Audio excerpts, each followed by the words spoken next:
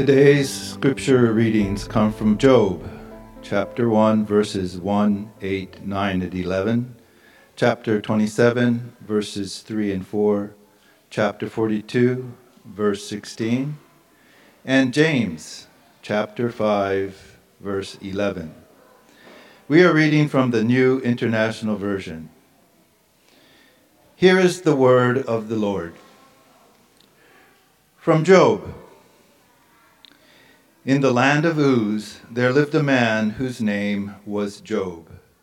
This man was blameless and upright. He feared God and shunned evil. Then the Lord said to Satan, "Have you considered my servant Job? There is no one on earth like him.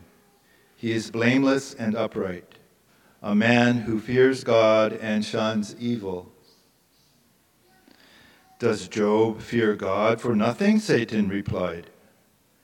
"But now stretch out your hand and strike everything he has, and he will surely curse you to your face.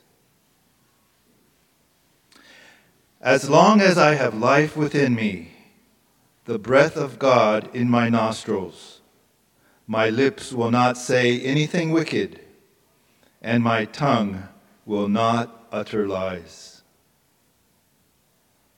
After this, Job lived 140 years.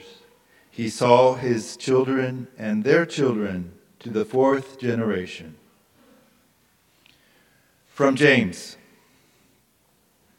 As you know, we count as blessed those who have persevered. We have heard of Job's perseverance and have seen what the Lord finally brought about. The Lord is full of compassion and mercy. This is the word of the Lord. Thanks, praise, and glory be to God.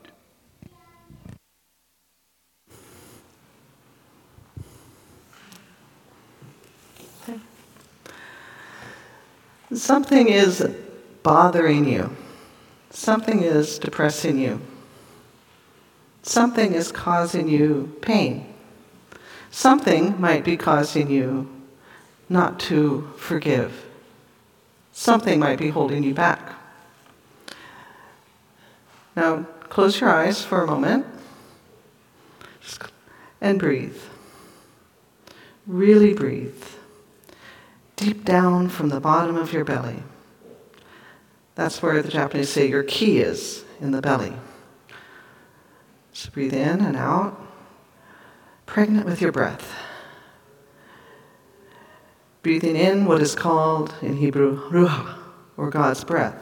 God's breath is life.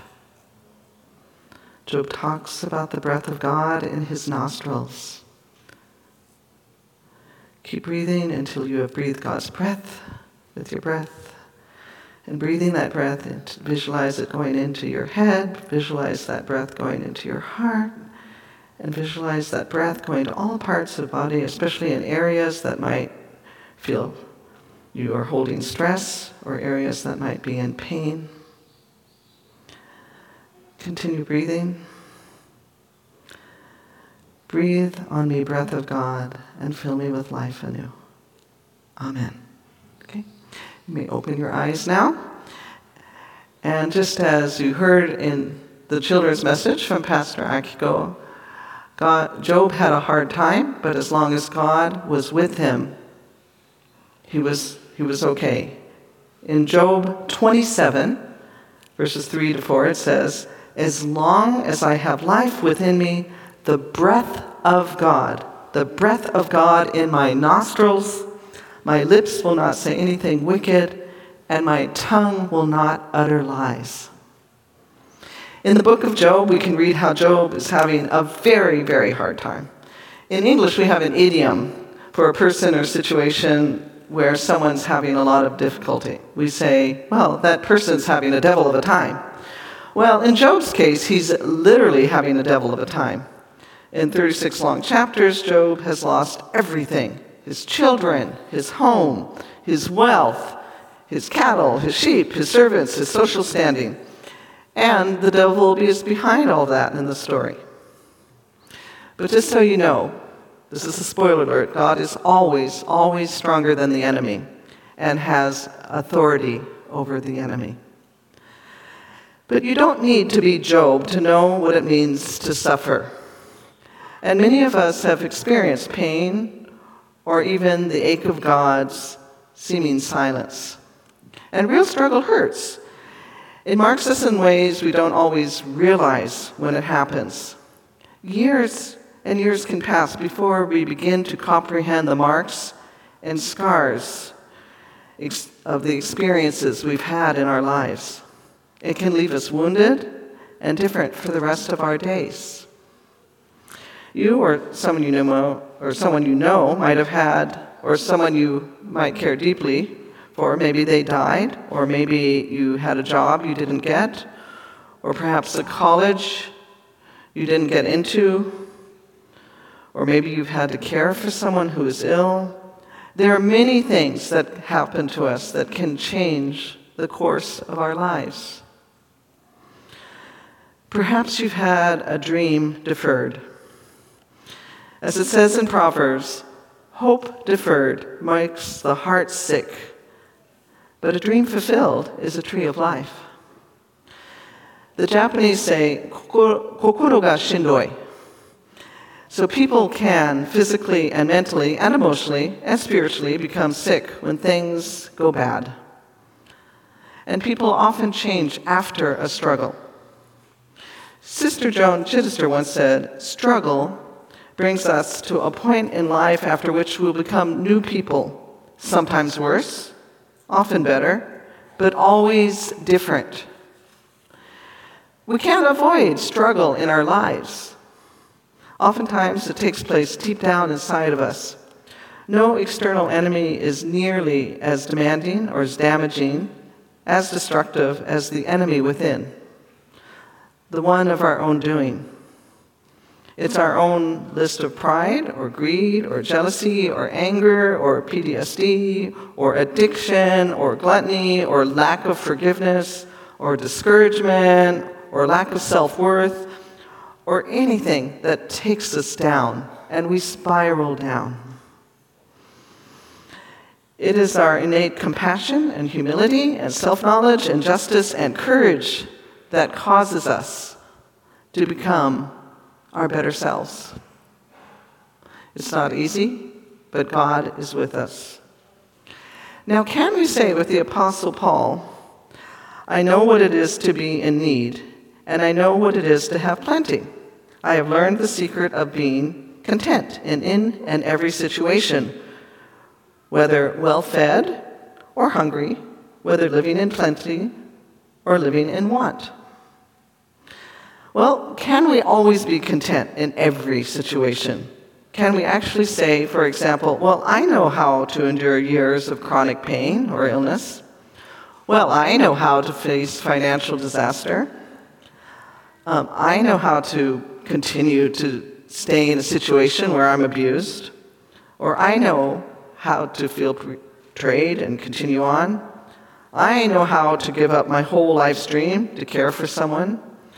I know how to grieve over the death of a loved one. Can we actually say that?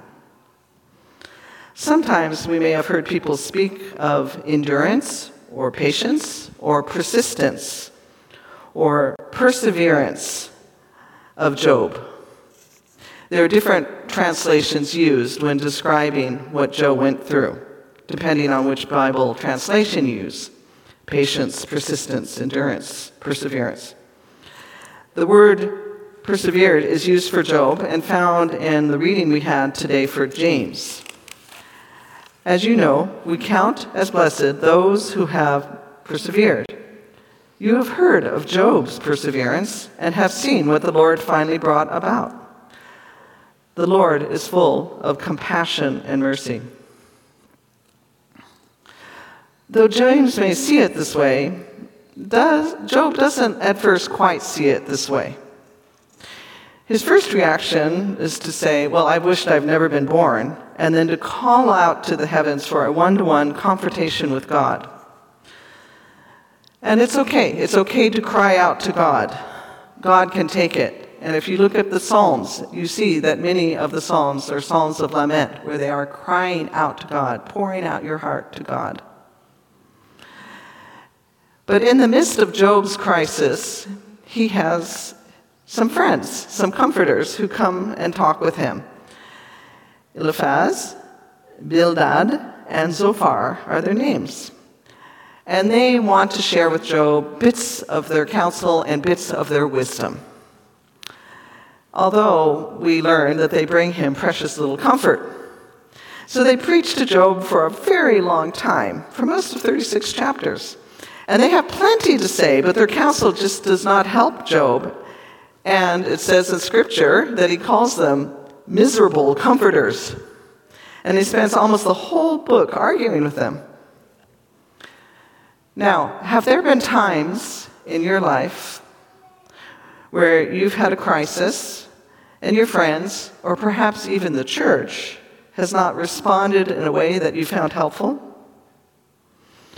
Well, I can think of times when I wish my friends had just sat with me rather than try to offer me advice on what I should be doing. And of course, it depends on the situation, and it also depends on the friends, and it depends on who's giving the advice as well. But oftentimes, it is just a listening presence that is needed. Anyway, at the end of the book of Job, the Lord doesn't think Job's buddies did a very good job of comforting Job. And we read in Scripture, after the Lord had said these things to Job, he said to Eliphaz, I am angry with you and your two friends, because you have not spoken the truth about me, as my servant Job has. In spite of his not so helpful friends and their words, Job's somehow able to continue to trust in God. He says he will not deny his integrity, and his conscience is clear. Throughout the book of Job, Job continues to ask God for justice because he knew his heart was right and his conscience clear.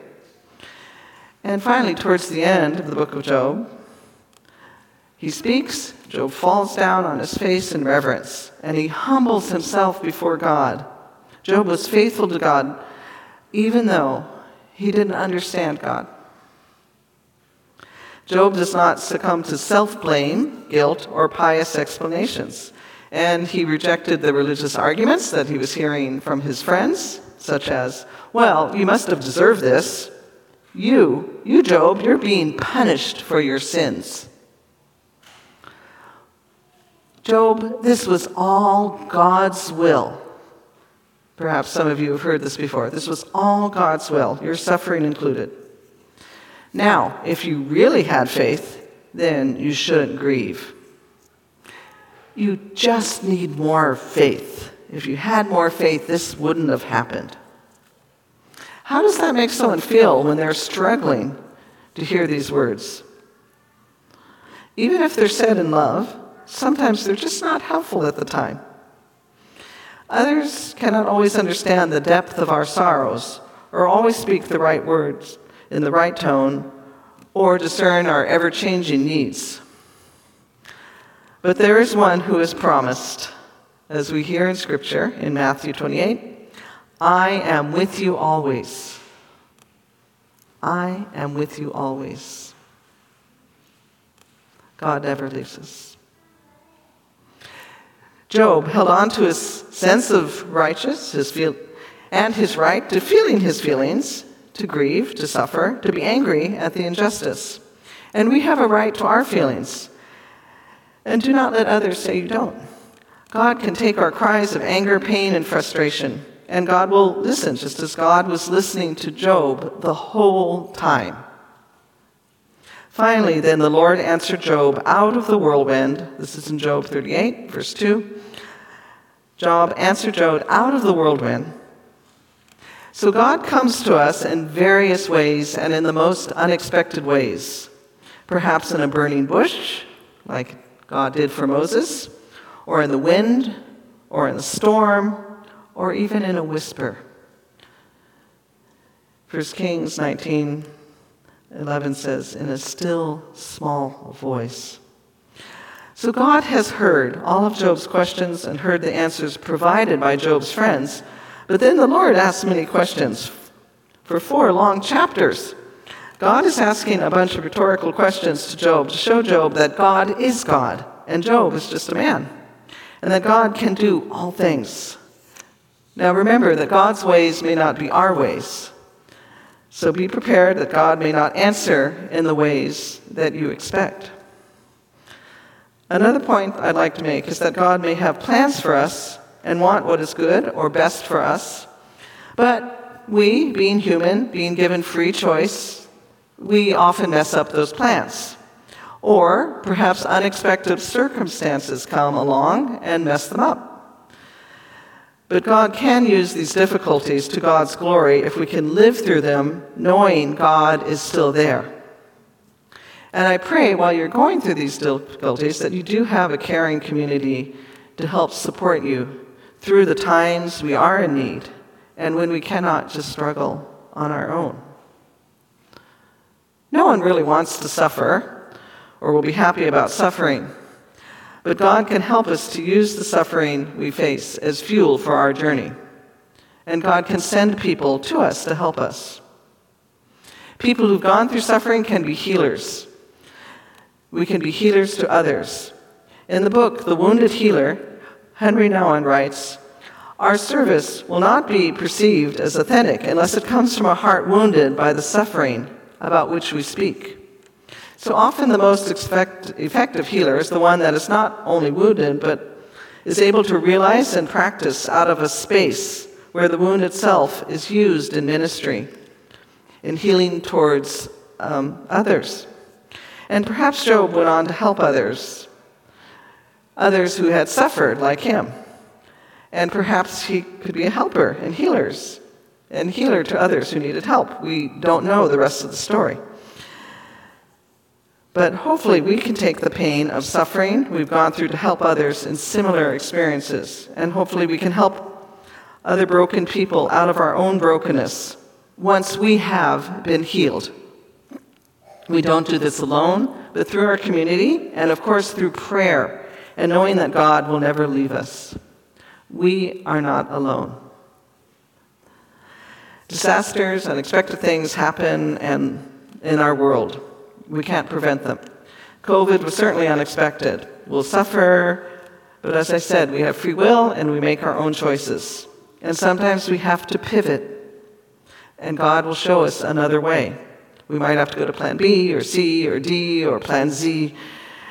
God might be disappointed we didn't follow along in plan A, but God will be with us even if we fail and we have to pivot, and maybe because of circumstances we have to go another direction. God will be with us, God never leaves us, and the Holy Spirit continues to guide us.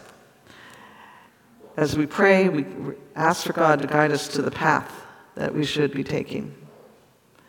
And if you can't pray, you invite the community of faith to pray with you. God is and will always be there to catch us, to hold us, and show us the way. In Romans 8:28 we learn, "And we know that in all things God works for the good of those who love him, who have been called according to his purpose." There are people who are going through hard times in our church and community, people who are struggling. So let's support and help them. Let's help one another. It says also in Scripture, in Romans 15, "I urge you, but our Lord Jesus Christ, by the love of the Spirit, to join me in my struggles by praying to God for me."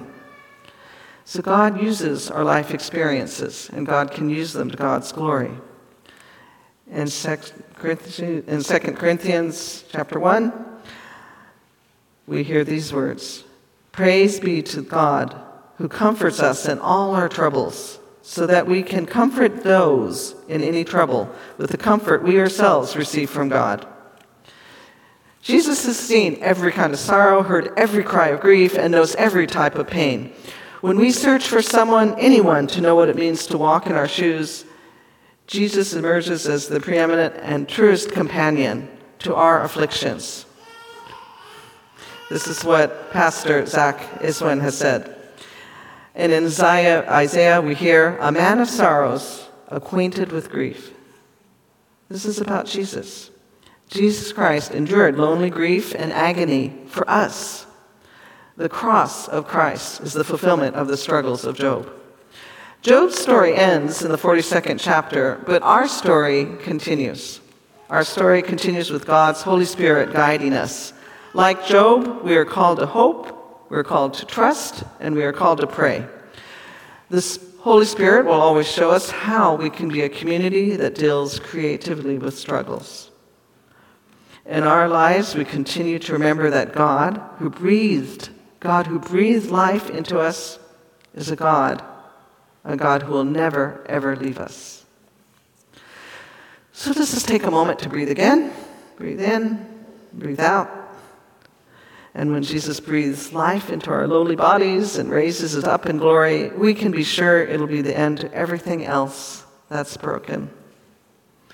Now, in closing, I'd like to have Pastor Kelly Graft, Pastor Chuck's widow, who's in California, share now through a video of her testimony of some of the struggles she's gone through since the death of Chuck. But prayer and community have helped her, and God's given her a purpose in her life. We all need to feel a sense of purpose given to us by God in spite of our struggles in life. If you recall, Pastor Chuck passed away June 28th. So here we hear Pastor Kelly. Hi, friends and family at Kobe Union Church. It's Kelly Graft coming to you from Temecula, California. And here's my buddy Bruce, still with me, my buddy. I'm no longer in Long Beach, as you can see. Lots of things have changed in the past year since Chuck passed. I'd long to come back to Japan and visit you all, but COVID and life circumstances have prevented me from coming. It seems like ages ago that Chuck and I were there with you in Japan, and I'd like to share some of the twists and turns, trials and triumphs that God has taken me through during this time. I love the message that Pastor Claudia gave about Job. I can relate a lot to it, although not quite as traumatic, but I too feel like I was stripped of everything that was familiar and comfortable to me within a very short period of time. Some of you know that Chuck was diagnosed with an aggressive form of prostate cancer back in 2012. At that time, he was only given about 1 to 4 years to live. He made it through 7, as if nothing was wrong with him. He was told that he would need surgery, chemotherapy, radiation, everything, and then he was still not guaranteed that he would beat it. But he and we as a family chose to go the healing route because of our ministry and all the miracles that we had seen in our lives up to that point. We really felt led to trust God, and it was amazing. He'd go back for tests every couple months, and they'd just test his bones, and the cancer never spread and never went outside the prostate, and they were always amazed about that. We continued to go back and forth to Japan, run our business, and take care of things and check in with the church. We started our business, if not all of you know, back in the mid-'80s, and we began working closely with Kobe Union Church. Our lives were blessed.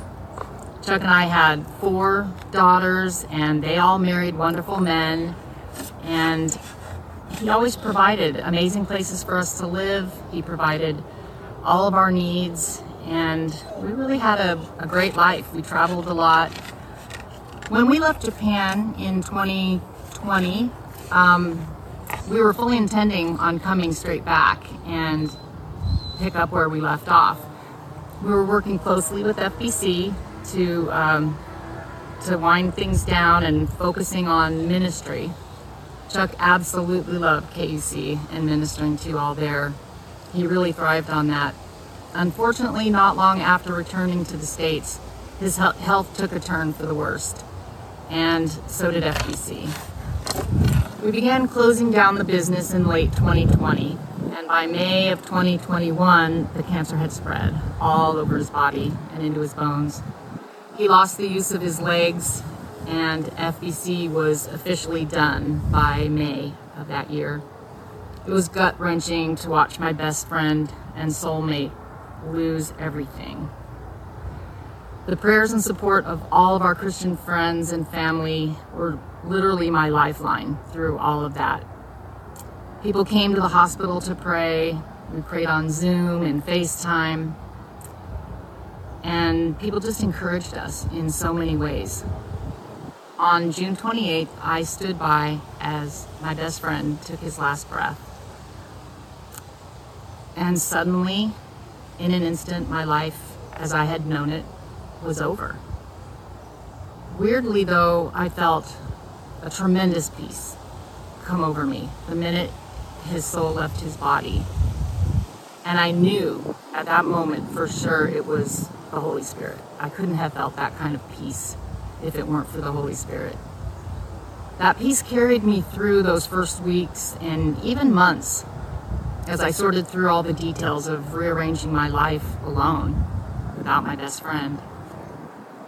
But then as time went on, I started to feel empty inside and without purpose. We had had so many plans for our future, and now I felt like I had no future. How could I ever minister without Chuck? After all, we were always known as Chuck and Kelly. I was Kelly, Chuck and Kelly. That's even how he'd introduce me. He was the charismatic one. He was the outgoing extrovert, and I was the supporter and introvert. What could I do without him? And in my despair, I really started to isolate myself. And I didn't deal with my grief in healthy ways. I was going down a lonely path. And when I finally reached out and asked for help, I was so relieved. And God is such a gentleman. He never forces anything on us. But when we reach out, He's right there. He's so ready to help us and turn things around.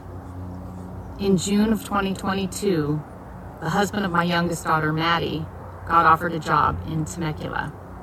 And Kristen and her family were already here. They asked me to move with them, and I was very happy to do that. Miraculously, we found a house just down the street from them. And soon I started counseling to deal with my grief and the not so healthy ways that I was dealing with what was going on. And I found a wonderful community of Christians here to fellowship with. Now I'm in training myself to become a counselor. And I can see how God is taking what was meant for my destruction and using it now to help others. Chuck and I always lived by the Bible verse that Pastor Claudia mentioned in her sermon, Romans 8:28. Our short version of it is better than before. I still miss Chuck every single day, but I don't live in the dark anymore. And I don't think I have no future. My future is actually very bright. I have my 4 daughters and their husbands and 6 wonderful grandchildren, and they're all around me. We all go through tough stuff in life. And Jesus tells us in John 16:33, in this world you will have trouble, but take heart, because I have overcome the world. And in Romans 8:28, as Pastor Claudia mentioned, he promises that he will work all things out for good. Not just some things, but all things. So we take heart when we're going through struggles. Don't blame God if bad things are happening. He's there to help. Reach out to someone and don't isolate yourself. And always pray for each other. You have no idea how powerful your prayers are. I hope to see you soon. God bless you all.